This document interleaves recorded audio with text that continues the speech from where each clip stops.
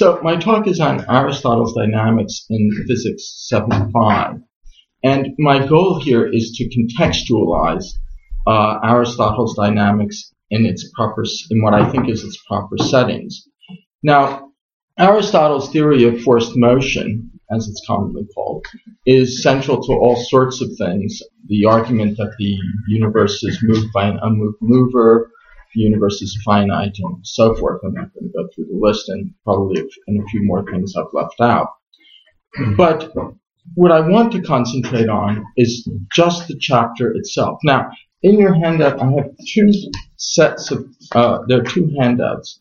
Anyway, one handout is the text I'll be referring to. The other is a summary of the basic laws in various textual forms, and I'll be explaining that in a minute.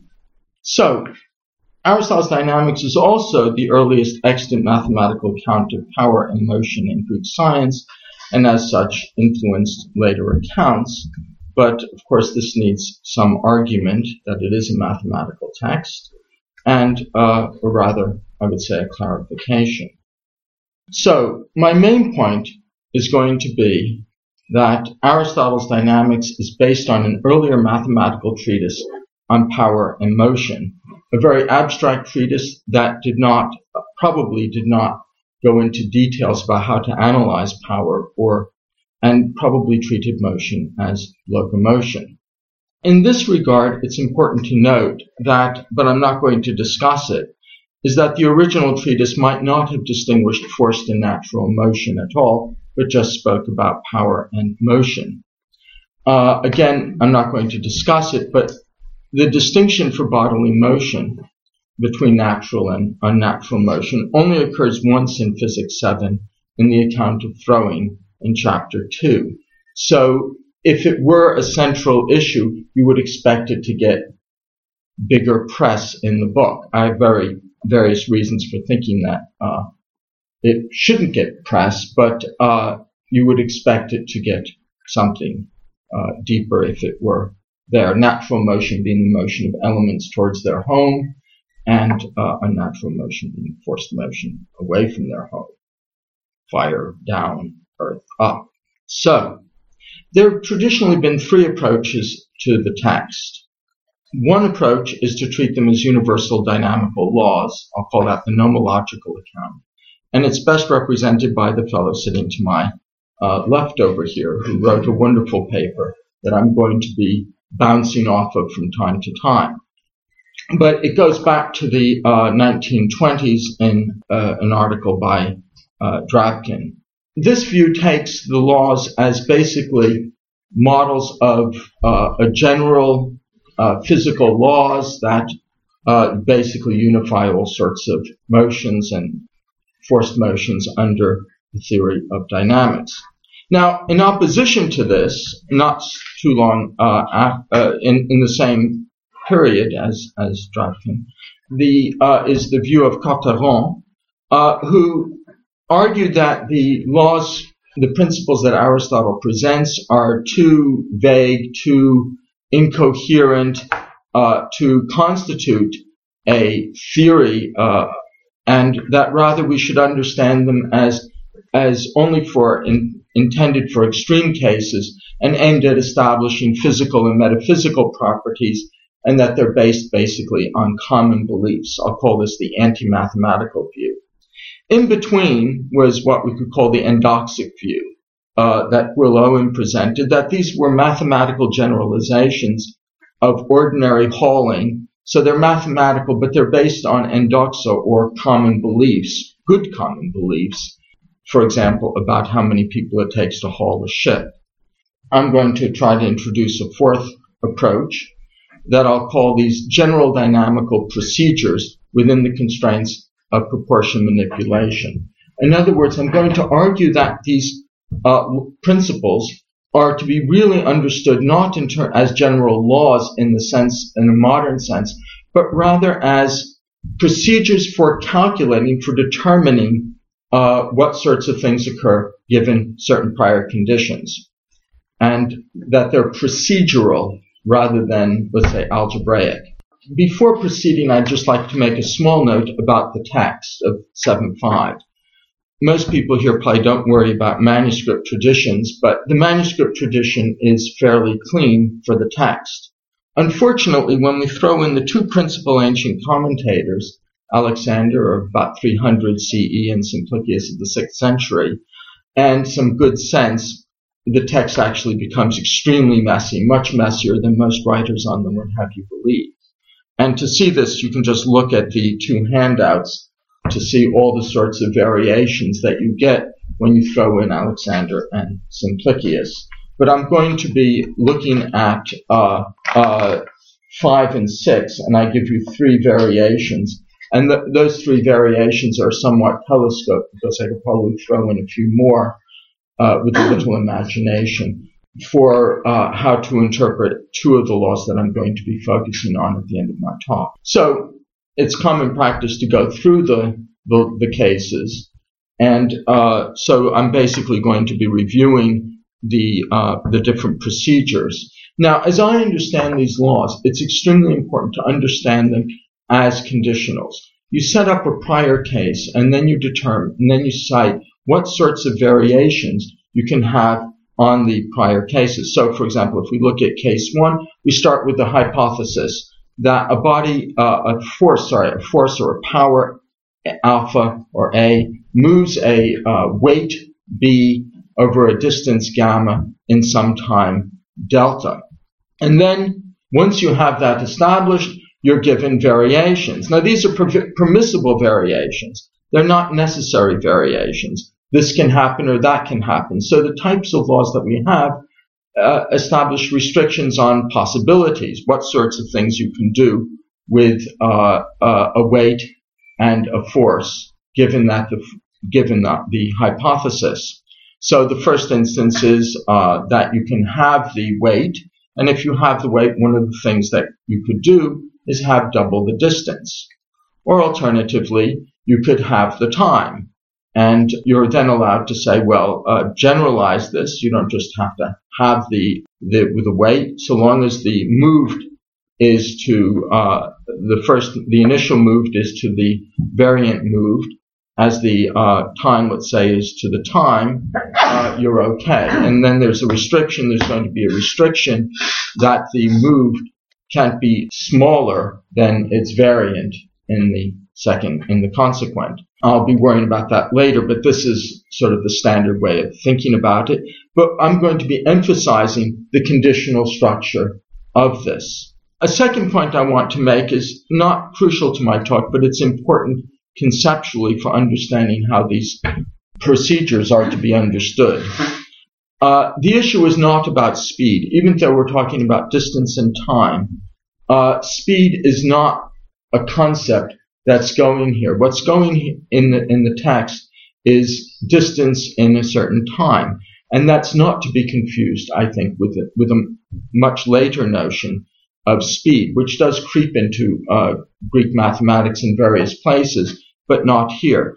And so, too, you don't have to worry about it being constant speed. The only issue here really is what happens when you have the first situation, and then that leads to the consequent. So, for example, if it goes twice the distance, it doesn't matter, for example, to suppose a worship halling, whether the workers sit down for 5 minutes and then run for the next 5 minutes. The only important thing is that the distance be twice, and for the weight being half. So what goes on in between over here as it's traveling is unimportant, and that actually will turn out to be fairly important in the way in which you would extend these principles. But I would say that it's typical of the arguments of the physics that constant motion is rarely an issue, that the motion be at the same speed is rarely an issue. Usually the issue is just that there be some distance traveled and some time, and then you divide it up. It does come to be an issue in some of the arguments at the end of Book 6. And Aristotle is actually aware of that. So let me get to then case 3 and 4. So again, we have the same antecedent. Power A moves B over a distance gamma in time delta.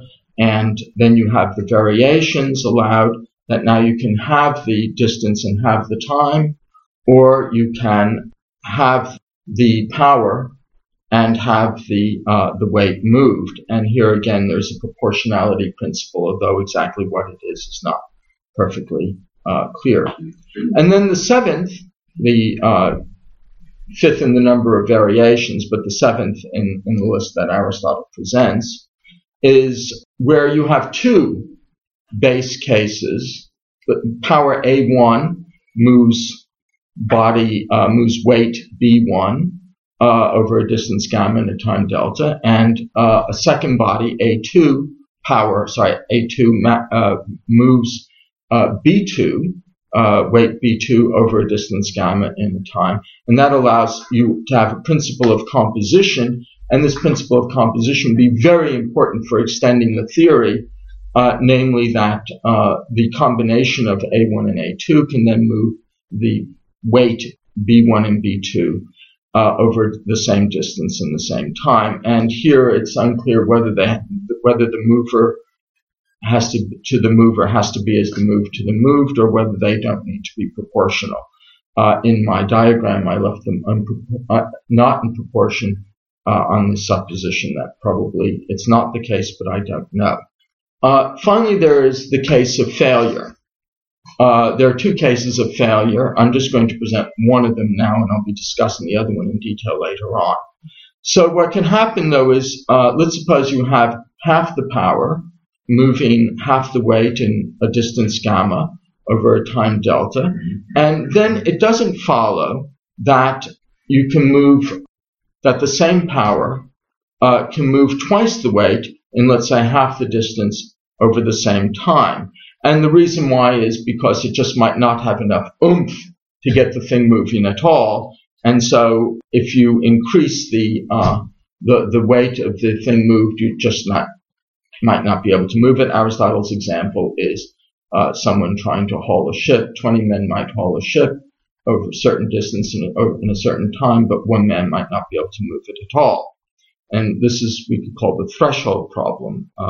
And so too, case 6 is where instead of increasing the moved, you decrease the power. Again, there's no guarantee if you decrease the power that you'll be able to move the object. So let me turn to the three basic points I'm going to be arguing for to argue for my general point. The first is that our chapter is mathematical, because it is ensconced in a mathematical tradition that we are very familiar with from Babylon, Egypt, and Greco-Roman Egypt. It is a feature of this tradition to present procedures and not proofs, and to present those procedures by way of actual numbers. To see the procedural rules as laws given in abstract equations, I think, is to misconstrue them, but not as severely as failing to see them as fundamentally mathematical. So my basic point is, if you construe them as equations, you aren't doing as bad a job as you would be doing if you're conceiving them as fundamentally mathematical. If you misconstrue them as non-mathematical, you aren't doing as good a job. So I'm going to try to place the text in this tradition. Now, in this way, our chapter treats proportions in just the way that one would expect from basic contemporary Greek conceptions of quantities being translated into the procedure tradition. So in this way, this is just what you would expect. If you thought that a Greek mathematician was going to sit there with a Babylonian, Egyptian conception of how to do mathematics, put them in proportions in this way. That's the basic idea. Now, there's a big footnote here.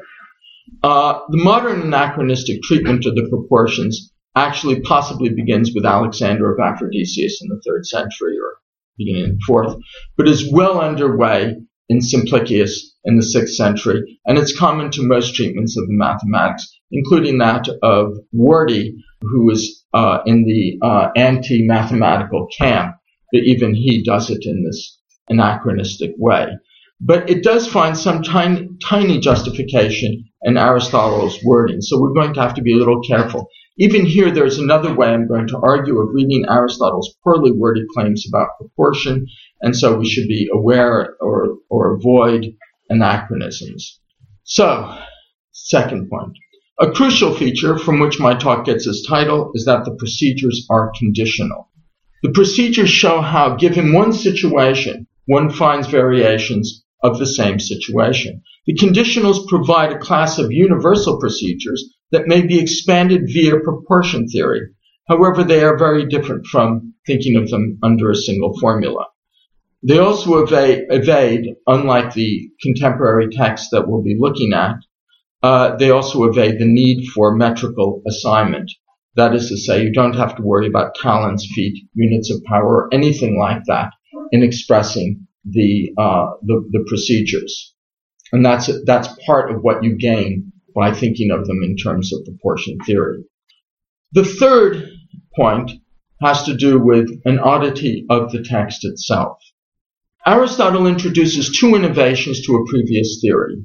One is the failure of the laws to apply, as I said earlier, when the variant A2 is less than A with B fixed, or the original weight B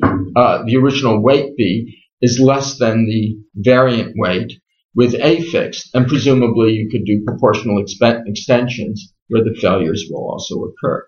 And the second is an application of the principles to alteration and growth. Well, I'm not certain of the latter, which has a lot of peculiarities in it, which are on the second page of the handout. I'm not going to go into the second page of the handout on that, but the very peculiar language with which Aristotle presents the failure of the conditional is, I think, a smoking gun that Aristotle is rejecting or revising an aspect of an earlier theory. For the text hides a mathematical problem that has gone completely unnoticed, but which might not have been unnoticed by Aristotle's contemporaries. In other words, they would have seen the context much more clearly, indeed with perhaps a better text than the text that we have. Aristotle's modification of the original dynamics then may be compared with his revision of Eudoxian astronomy in the Metaphysics. Aristotle takes the astronomical theories of Eudoxus and Callippus and then does a little modification to fit it into his schema of how a celestial system should look. And so it's a conscious tweaking of the system, and so too it's possible, I'm going to argue that it's probable that Aristotle was doing something very like that here. So I'll start with a few notes about the deductive structure of Physics 7. Physics 7 is an odd book in the physics. Some people think it's a book that doesn't belong in the physics, but it has a clear deductive structure. On my reading, it consists of a series of theorems.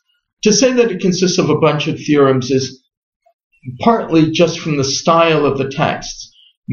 These theorems begin with a statement of the theorem, an argument, and then a statement of the conclusion, a restatement of the theorem. So structurally, they're written like theorems.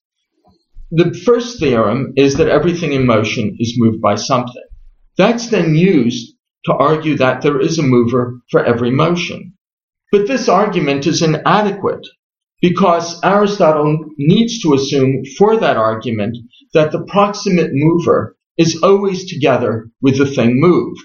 And so he argues for this by cases: locomotion, alteration, growth, and diminution, the three types of motion that he's established earlier in the physics. But even this argument is inadequate because on the account of alteration, which is change of quality, the definition he's given earlier is too general. And so he needs to restrict the notion of alteration, and so he restricts it to everything altered is altered by something sensible. And he argues for this by elimination of cases.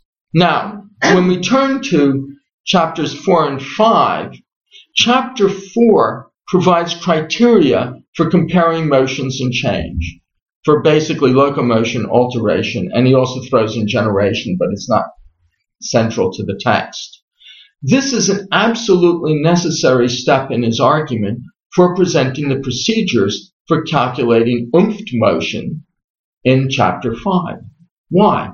Because if you're going to talk about how you can vary these different motions, if you can talk about how you can vary, let's say, the distance traveled, you have to be able to compare the distance traveled in the antecedent with the distance traveled in the consequent. If you don't have that, you don't have a theory at all.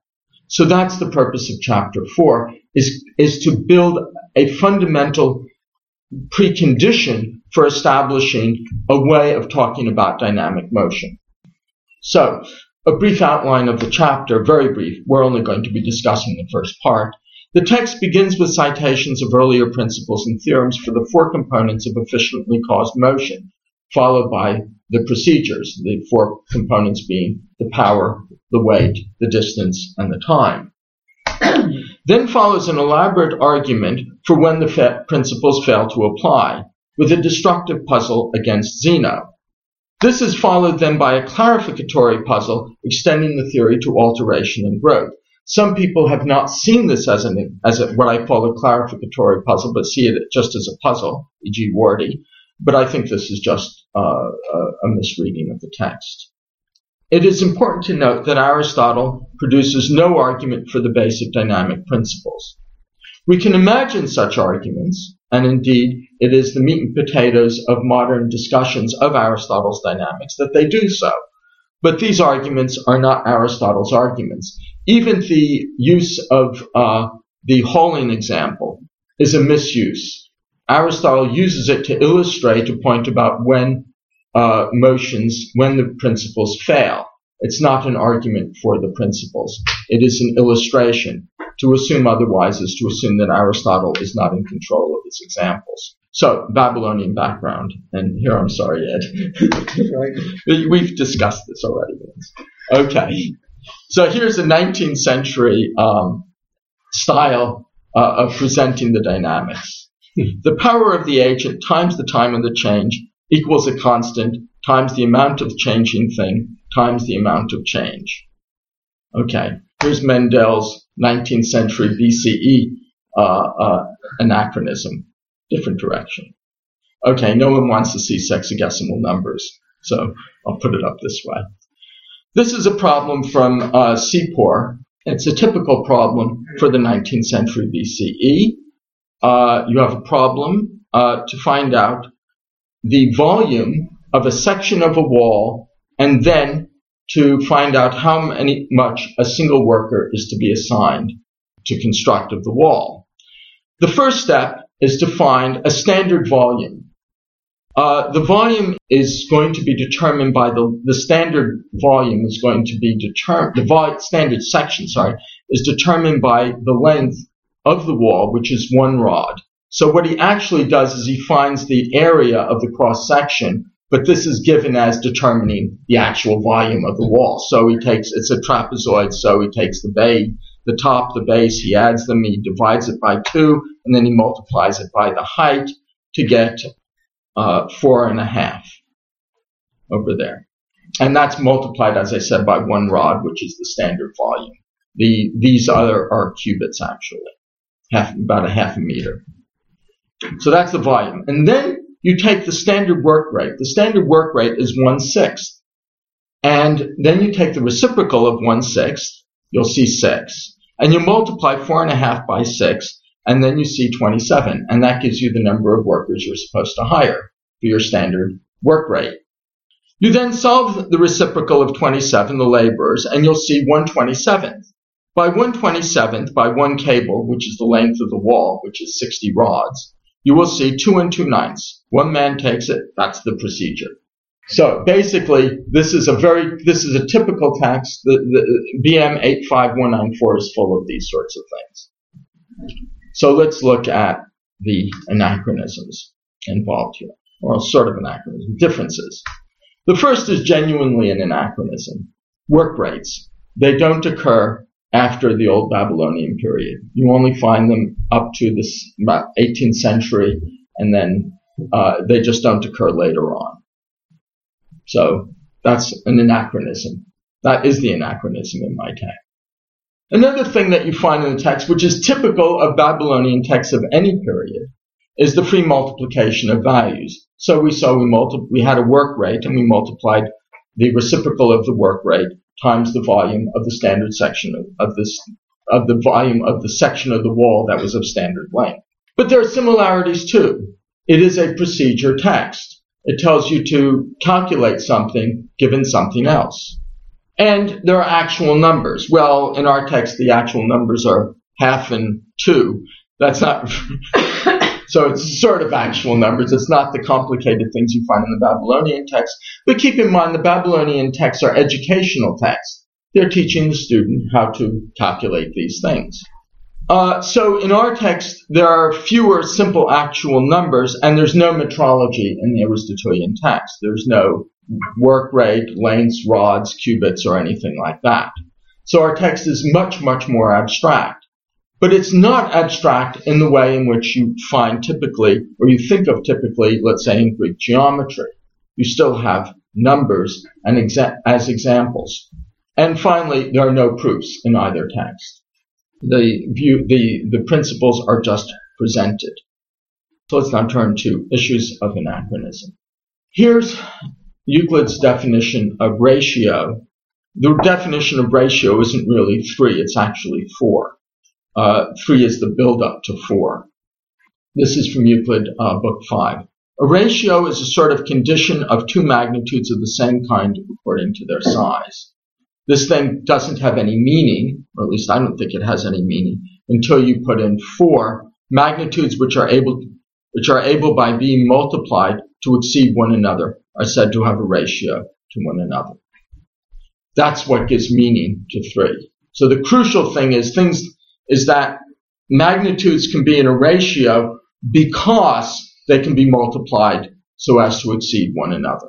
If they can't be, then the notion of ratio doesn't apply.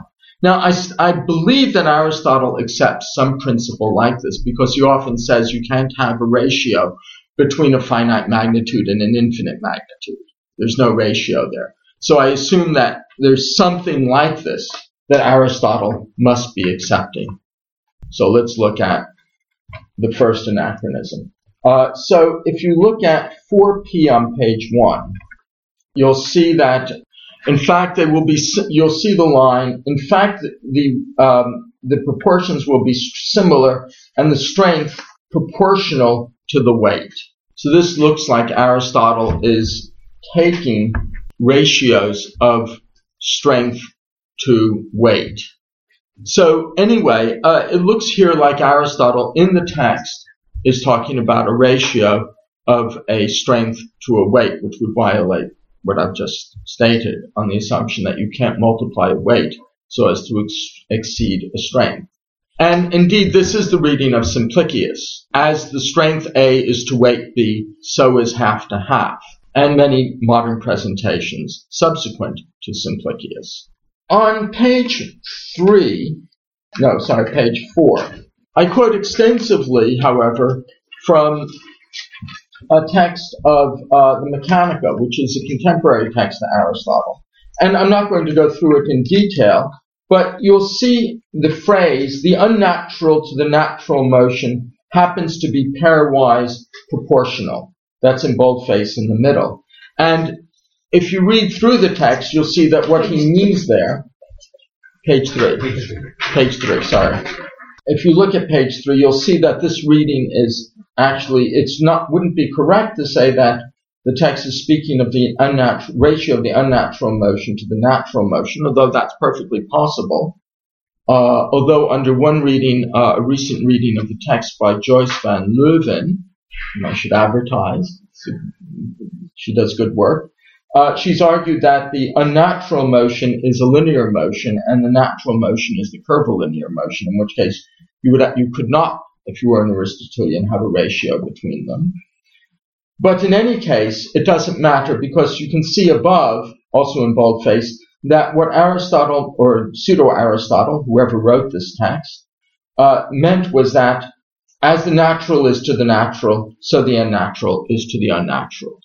So I don't have to read this text as stating that you have an unnatural motion, that you have a weight, a strength to a weight as a ratio. This text can be read as expanding out. What he means is the strength is to the strength as the weight is to the weight. That's just dealing with one issue. So there need be no anachronism in Aristotle. It'd be funny to call it an anachronism in Aristotle, or just an oddity in Aristotle. But there are other oddities. So just as truth in advertising, I'm not going to discuss it on page 2, though. You have a text that is quite peculiar from Aristotle's book on the soul. I'm not going to go through it, but it looks like here that Aristotle is allowing you to take a ratio of sweet to white or bright, however you want to translate the word. So I'm not going to argue this, but I will, just as truth in advertising, say that there are problems with my thesis if someone wants to go to it later. But let's look at the real anachronisms. The first one is in a recent edition of Scholia, little marginal notes in manuscripts, which Marwan Rashid is attributed to Alexander of Aphrodisias, my 3rd century commentator. For example, if someone lifts a weight of 10 talents and carries it in 2 hours over 6 stades, they would carry it. Stade is I don't know, what's the stade, about 1/10 of a mile? Something like that. It varies anyway, depending on what city you're in. For example, if someone lifts a weight of 10 talents and carries it in 2 hours over 6 stades, they would carry 5 talents in 2 hours over 12 stades, and 6 stades in 1 hour. The demonstrations of it are linear, according to alternate ratio, and the parts for equal multiples have the same ratio. I think that what linear means in this text is geometrical metrical style, that is to say, something of the sort we're talking about where you throw in numbers. But this would require a separate argument. The phrase that I've translated as linear doesn't occur very often in discussions of Greek mathematics. But anyway, it looks like Alexander is saying something like, if you have 10 talents to 5 talents is as 2 hours to 1 hour, then you get 10 talents to 2 hours as 5 talents to 1 hour, or something like that. So it looks like Alexander is doing what I'm calling the bad move with ratios. But whether or not Alexander does it, it's certainly the case that Simplicius does it in the 6th century. And I've given you a whole bunch of texts up there where Simplicius does this. It's extremely common, and it's very weird. But anyway, we have in the text I've quoted, as the whole weight is to half, so is the whole time to half, and alternando, as 10 talents are to an hour, so are 5 talents to half an hour. So this is an anachronism, and then we can go, again, I'm sorry. It's a really good paper. The power of the agent times the time of change equals some constant times the amount of changing thing and the amount of times the amount of change. But the constant varies with different types of changes, and there is a threshold. So we could try to fix up the anachronism of this a little bit by trying to at least take into account the conditional. In other words, the question might be, where does that constant come from? So let's suppose you try to find a place for the constant. So you might say, okay, let's let the power of the agent, the initial agent, be A, the power of the move be B, and we'll now put it in a conditional form. If power A moves changing thing B over gamma in time delta, and the power A is to the power of agent A2 is greater than the weight B to the amount of changing thing B2. That is to say, you aren't reducing the amount of oomph that's relative to the amount of weight being moved. Then you have a law, power of agent A2 times the time of change B2 is equal to some constant times the amount of changing thing B2 times the amount of change of B2, where the constant then could be then determined by just taking A's moving, that should be A's moving B, not B2, is equal to A times delta over B times gamma. And then, you now have a constant. And you could do this for every sort of change. And this would at least get you a particularization and a contextualization of it, so you don't have to worry about the constant of change. But nonetheless, there are difficulties here. First, the weights can't be in ratios with times. You can't multiply the weights times the distance. But here's what I think is much, much more important. the constant plays no role in the treatment of Aristotle's ratios. Instead, we have compared pairs of values. The constant disappears when you express the laws with the varied quantities in ratios. So let me give you an analogy here. Suppose you want to find the area of a circle.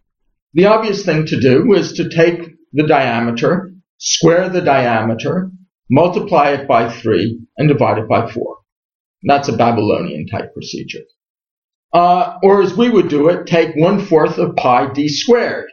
That would cause you to focus on, as people do, including Archimedes and Egyptians and everyone else, to focus on the value of pi over 4, or focus on the value of pi.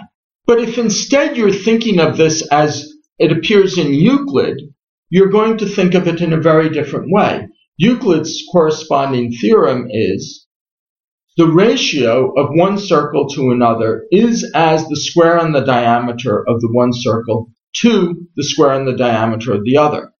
So there's no pi there. There's no notion of a constant. Rather, the constant disappears, or rather it was never there, because the conception of how to think about comparing areas is quite different.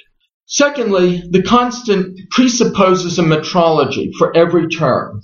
Talents, hours, stays, haulers, and so forth. You might not have such a metrology. And in an abstract account, you might not want such a metrology. So the use of, the use of ratios makes varying more than 2 ratios and types of magnitudes technically difficult. Now this is a technical issue, but if you're thinking of it the way Aristotle presents it, in terms of ratios, it's very hard to vary more than 2 at a time. It's technically difficult. So the tendency will be to vary 2 quantities, find the variant, and then do another variation. So do it by stages. So mathematically, your conception is going to be that you have these basic principles, and now you want to find out a complicated system. You do a series of calculations that avoids having to think of 3 varied terms. You only have to worry about 2 at a time. So in a certain sense, there cannot be a universal law of the previous sort. But what's not wrong? This does not mean that a systematic treatment of pairs being varied do not constitute laws. However, and this is my claim, they're better conceived as procedures. So let me turn to the importance of being conditional. A crucial feature of the procedures from which my talk gets its title is that the procedures are conditional. This conditional feature has 5 ramifications. We only vary 2 parameters, but can vary more by a composition principle through standard proportion theory. Secondly, the values of the unvaried parameters and the absolute values of parameters are completely unimportant. All you're doing is comparing parameters, and that gives the principles a kind of generality that they wouldn't have otherwise. The only important then parameters as well are those being varied. If we're not varying the power, we do not need to know how to vary it. So if you don't know how to compare 2 powers, you don't have to worry about it. You just don't change the power. You just change, and you certainly don't have to worry about units of power. But the power can also be, if you believe the laws, the power can be compared by the other effects. So you actually have an implicit way of comparing powers. Now this is the big point. So I make it big. The procedures are general in 2 ways. If the antecedent holds, the consequent can be varied. The conditionals apply to all situations. So all you have to worry about is, do I have the antecedent? Then what do I do with the consequent? Secondly, if the antecedent holds, the consequent can be varied. The variations can be expanded through proportions. I've argued elsewhere in my work that this is exactly what you find in Aristotle's definitions of faster and squaring. The definitions of faster Aristotle ascribes to unknown people, but he says this is how people define the faster, but the example of squaring is easier to give. Aristotle defines squaring as finding the mean proportional between the length and width of a rectangle. So he defines squaring for the case of a rectangle alone. And then of course, you can expand it, the definition, or rather you expand the usage by rectangling other figures. So if you can rectangle this figure, then you can square it. So the laws are restricted here, just as the definition of squaring is restricted to the case of rectangle, but it's also operational in the sense that we have generalizing procedures, even if we don't have a general law. So in the case of faster, not every case of A being faster than B is covered, but at the same time, you just by applying some natural assumptions and proportion theory, you can ask whether one thing is faster than another for the cases that are not covered by the definitions. So you might say these are further theorems. So what's masked in the general law is the fact that, in fact, your treatise consists of base cases that are very restricted and presumably various expansions to deal with unusual cases. And if you have a procedure, you might have that as a problem. How do I find how to expand it if I do this and I do that? The rules fail against increasing the moved without proportionally increasing the mover, and against decreasing the mover without proportionally decreasing the moved. But notice also that if things work out and A does move to B, or 1/2 A does move B, then in fact the procedures have to apply. And you can show this by a simple reductio argument. I won't give the argument, but it's a very simple, trivial reductio argument. You can show that if this is the case, then the laws will apply. So in fact, you don't have to worry about the threshold case because it's covered by the fact that the laws, if the thresholds don't obtain, then you get the standard things that you would expect. The last is an objection due to Wardy that I think is just a bizarre non-objection. Wardy points out that freezing occurs all at once. So this is a breakdown of the law. If freezing occurs all at once, then procedures don't hold true. But in fact, they do hold true because the antecedent is false. If something takes place in no time at all, then the antecedent doesn't hold and the conditional is still true. Big deal. So what's gained by this? The procedural account is actually closer to the text.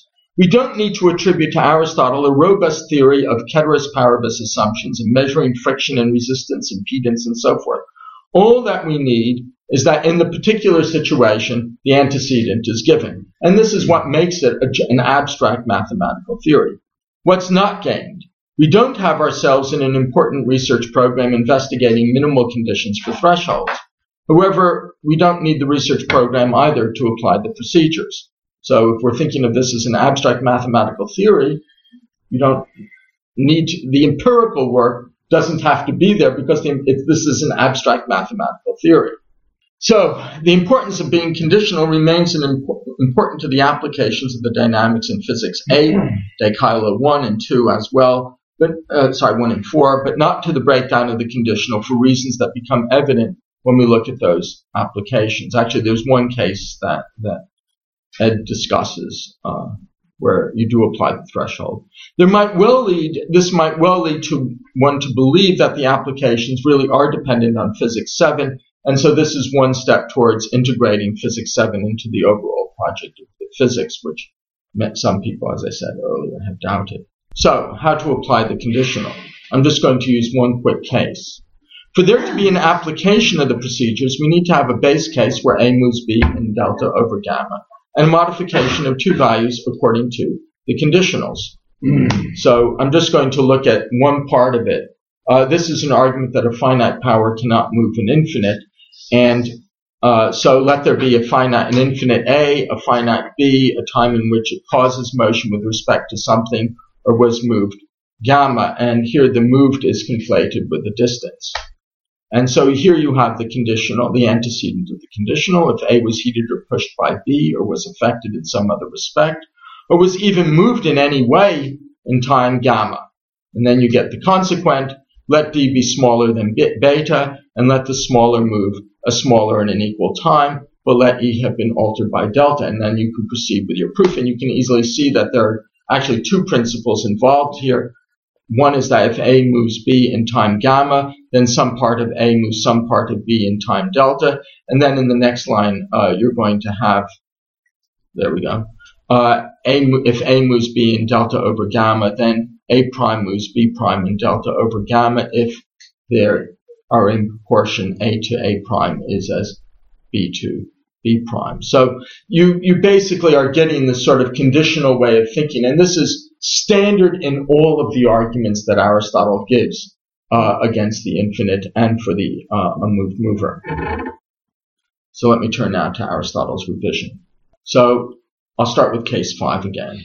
Half of A moves half of B over gamma in delta, and wait a minute, I have implies here that half of A moves beta over half of gamma in delta, and this is what you actually find in Simplicius in 2 manuscripts and very badly defended by Cornford. But in fact, even Simplicius says there's a better reading of the manuscripts, which is this. Okay. So, we have this case. Well, let's look at it. E moves, that is, half of A moves half of beta in delta over gamma, and so E moves beta in delta over 1/2 gamma. Okay. This is fine. We would have expected otherwise, but without Aristotle's argument to the contrary. So this is good. We would have expected this. And Aristotle is now warning you, this doesn't take place. So, for the failures to be meaningful, then we must have, I claim that we must have expected the inferences to go through. Otherwise, what's the big deal? If we didn't expect the inferences, who cares? So there has to be something about expecting the inferences. So I'll assume that the inferences do go through in order to see what would happen if they went through. In other words, if this is meaningful failures of the laws, they have to be failures that you would expect, not that you wouldn't expect. Okay, so now let's look at case 6.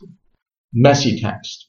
So you start with A moves B in gamma over delta, where A is 2E and B is 2Z. First, failure. Half of A doesn't move B over gamma in delta. You should be looking at Ross's text right now, which is the first text on page 1, the text that says Ross. The second is more messily stated up here, that half of A moves B, or rather fails to move B, half the distance gamma, in some part of the time and with all sorts of other restrictions. So let's go to inefficiently caused motion in the text of Ross, which is the standard text that people use. If in fact A moves B in delta over as much as gamma, half of A, what E stands for, will not move B in the time for which D stands. So I'm going to assume gamma is fixed here. But then if that's the case, something's weird, because who would have expected this? This doesn't fit any of the rules that we've had. Something has to happen to one of the other variables. So that can't be right. This is a little weird. Now, it might be the case that I've misread the text. So let's put in that nor and emphasize the word nor right there.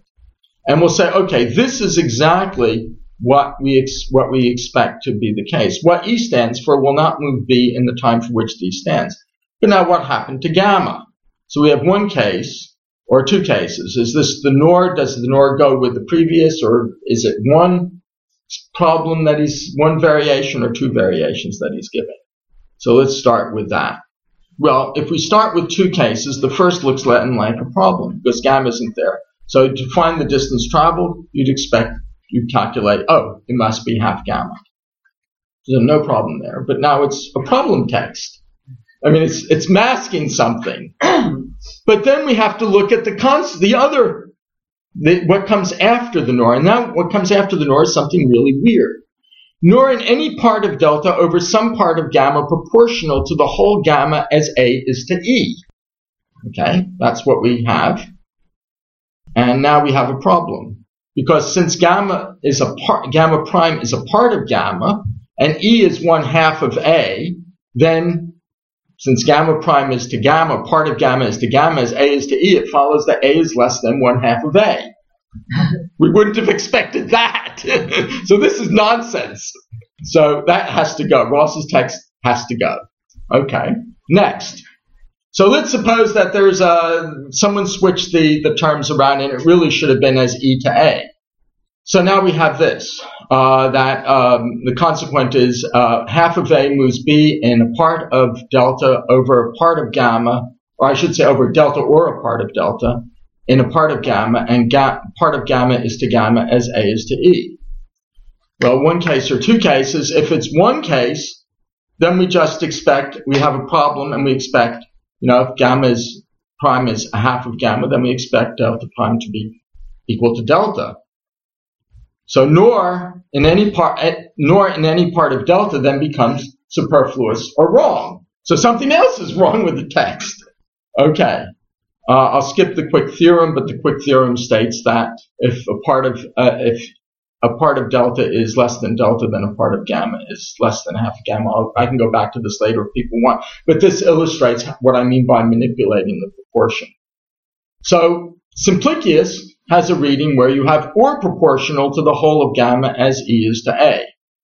Well, if you have gamma prime is greater than, if the part of gamma is greater than 1/2 of gamma, then you expect the part of delta to be larger than delta. So now we have a different problem being hidden in the text. So something's being hidden in the text, some manipulations that are not part of the actual example that Aristotle is presenting, that is not part of the failure, but rather masks some sort of problem.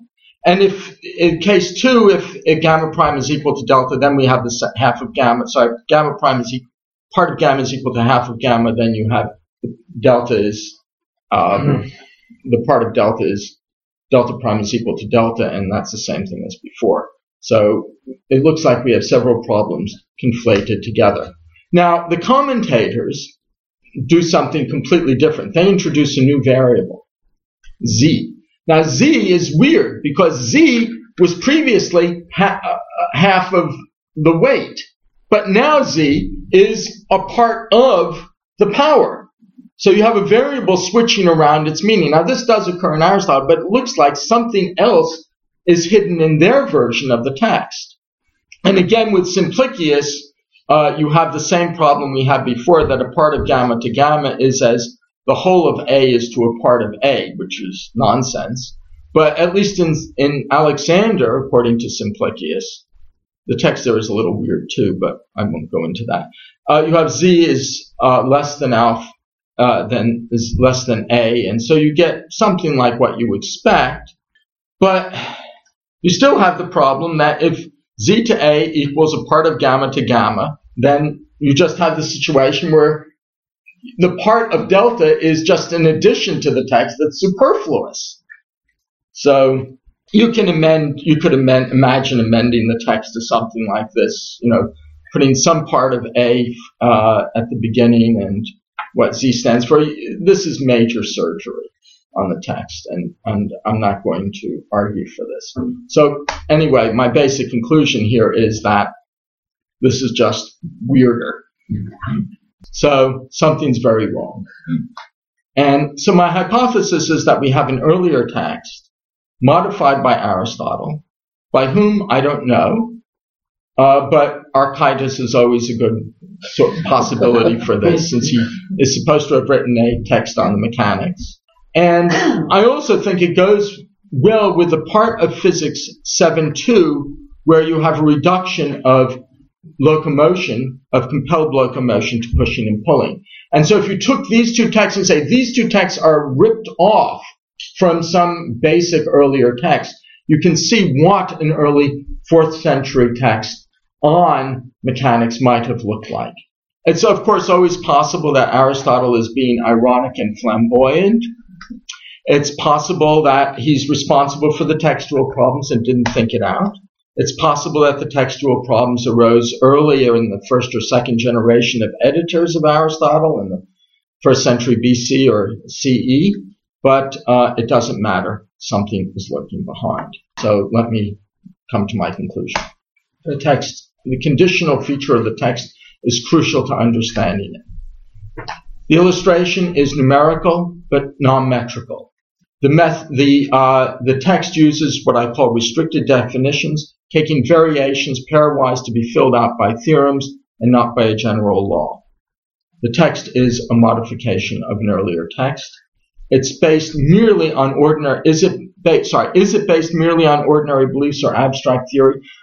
At this point, you couldn't possibly tell, because obviously, in some sense, any theory of anything is going to have to be based somewhere in experience. But the point is that it's a very abstract theory, so you can make your hypotheses as you want. Is it compatible with the rest of Aristotle's work? Part of Carteron's argument against the mathematical reading of Aristotle, the nomological reading, was that it doesn't fit. Aristotle's discourse on forces doesn't hang together. If this is right, that doesn't, even if Carteron is right, it would not follow that this is not a mathematical work because it's embedded, because this fragment of it is clearly mathematical. So, I've used up my time. I've said what I have to say on a very weighty subject, and I've explained what I have to explain, and I've expended my energy, and so I must come to a